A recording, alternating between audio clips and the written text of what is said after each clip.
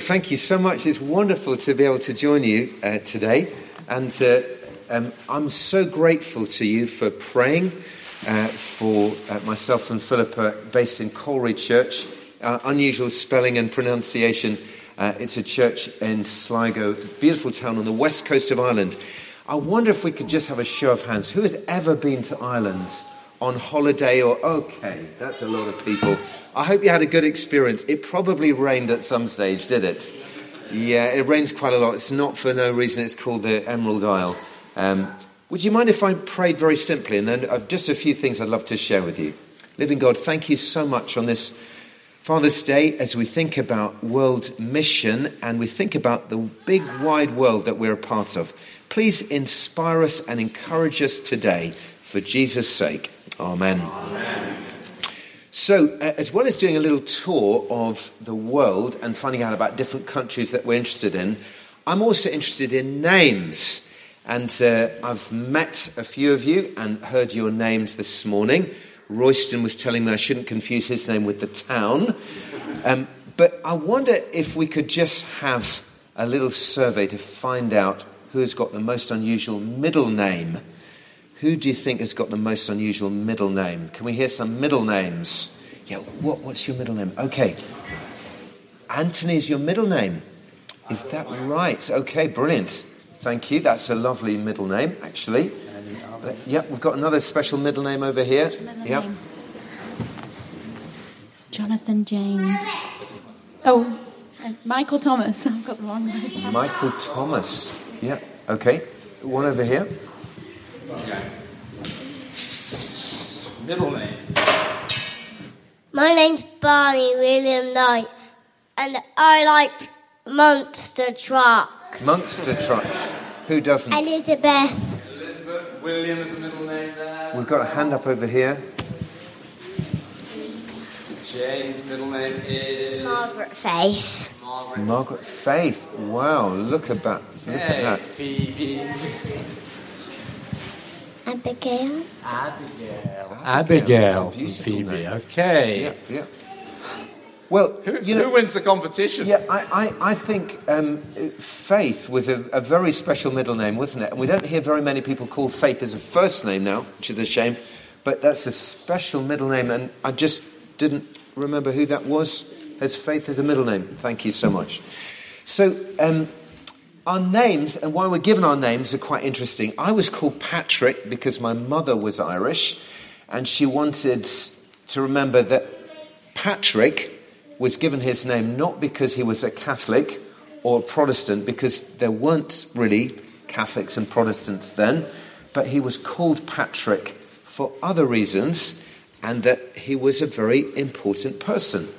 Now, I asked you a few months ago about anyone having visited Ireland. It's a very small country for those that haven't ever been there, and probably a lot of children don't know a great deal about Ireland. But actually, it's a very, very special place. And I want to tell you a little bit about the man Patrick, who took the gospel to Ireland, which is part of what we're thinking about on this World Mission Sunday. And the story about Patrick is a very interesting and unusual story, because most people don't realise he wasn't Irish. He actually came from Britain, possibly from Wales, but we don't know exactly.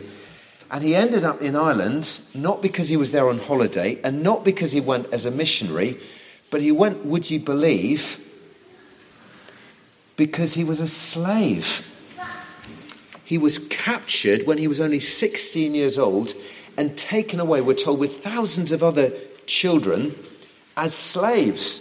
They were captured by pirates and taken far away and thought they would probably never ever see their families again. How awful. And he was taken to an obscure and difficult part of Ireland where he had to look after sheep in a remote place. And it was not a happy story at all. So he must have thought, I hope I can escape somehow. But strange to say, what happened was that when he was taken away as a slave, he realised that he hadn't listened to his pastors and the ministers and the vicars when he was a boy who told him about Jesus. He hadn't listened to them. He knew the story about Jesus, but he hadn't done anything about it. And it was when he was taken far away from home to Ireland that he started to remember the stories that he had heard as a boy. And he became a Christian in Ireland when he was there as a slave. Now, eventually, he was able to escape. And through a series of extraordinary events, he made his way back to his family in Britain. And they were amazed because they thought they'd never see him again. He trained to be a minister or a pastor, whatever you like to call that person. And eventually, in fact, was made a bishop. But he felt called to go back to Ireland. Now, I'm thinking most people in that situation would think, if I could go anywhere in the world, I would not choose to go back to Ireland. And that's because it was a place where he'd been a slave. It was a very sad place for him in many ways. But that's where he went. He went back to Ireland, but this time bringing a message that would allow many, many Irish people who are spiritually slaves to become free and to find the good news of God in Christ. Now, this morning, what I wanted to do was to give you 3 little questions. I'm told I don't have very long, and that's why I'm keeping this fairly succinct. But the first question is this. I wonder if, whatever your age today, I wonder if it's possible that you've heard all of this before, the kind of things that Simon says every Sunday, kind of things that you hear in the Bible, the kind of things that we sing about. I wonder if you've heard all of this, but you've never actually responded. You've never actually done anything about it. See, it's one thing to know about Jesus, but it's another thing to actually follow him, to commit your lives to him. Patrick was in that category. He knew it, but he didn't do it. And it was only when he was taken away from his home, out of his comfort zone, that he realised, what a stupid mistake I've made. I never responded. And it was only then that he did. So the second question I've got for you today is a different one. And it's this. Do you imagine that if only you were in a different situation, then you could make a difference for God?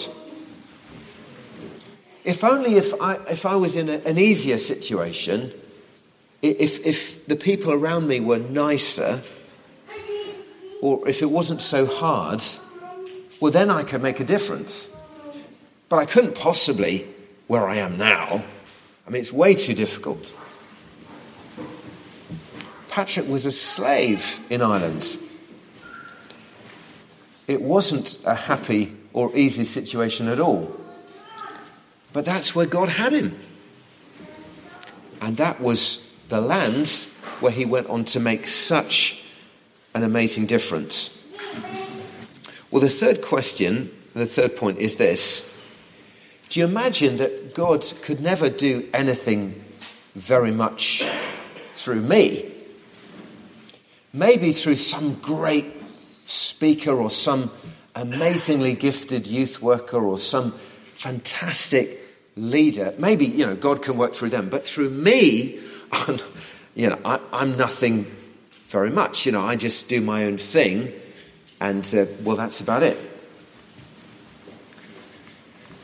So there's a little verse I'd love to share with you from a passage in St. Paul's letter to the Ephesians, chapter 3. And it's a prayer. Paul begins the prayer by saying, I bow my knee before the throne, before the Father, from whom every family derives its name. It's a wonderful, wonderful prayer. He prays. And at the end of the prayer, he says this. Now to him who is able to do immeasurably more than all we can ask or even imagine. To him be glory in the church and in Christ Jesus through all generations.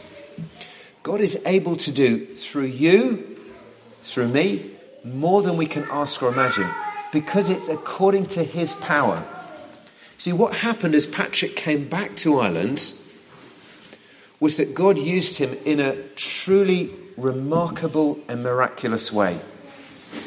The reason that we know with so much confidence all of this about Patrick is because he wrote something called his confession. It's a bit like his autobiography. It's one of the most precious documents that exists in Ireland today, the Confession of St. Patrick. So there may be some myths and legends about him. We're not interested in them. We're interested in what we do know about him. And he begins that by saying, I, Patrick, am a sinner, an ordinary country person. In other words, he didn't think he was anything great and special in his own eyes, but he realized that God could use him in a truly remarkable and miraculous way. I think mission, if it's anything, must mean every one of us being involved, not leaving mission to a few professionals, but rather everyone being involved. One organisation called CMS, you may have heard of, says this: mission is everyone to everywhere. Everyone to everywhere. And whether that's Ireland or Cambridge or Thailand or Ukraine or China or wherever it happens to be, God wants to use all of us wherever we happen to be, knowing that it's his power that is at work within us for his glory's sake. Amen.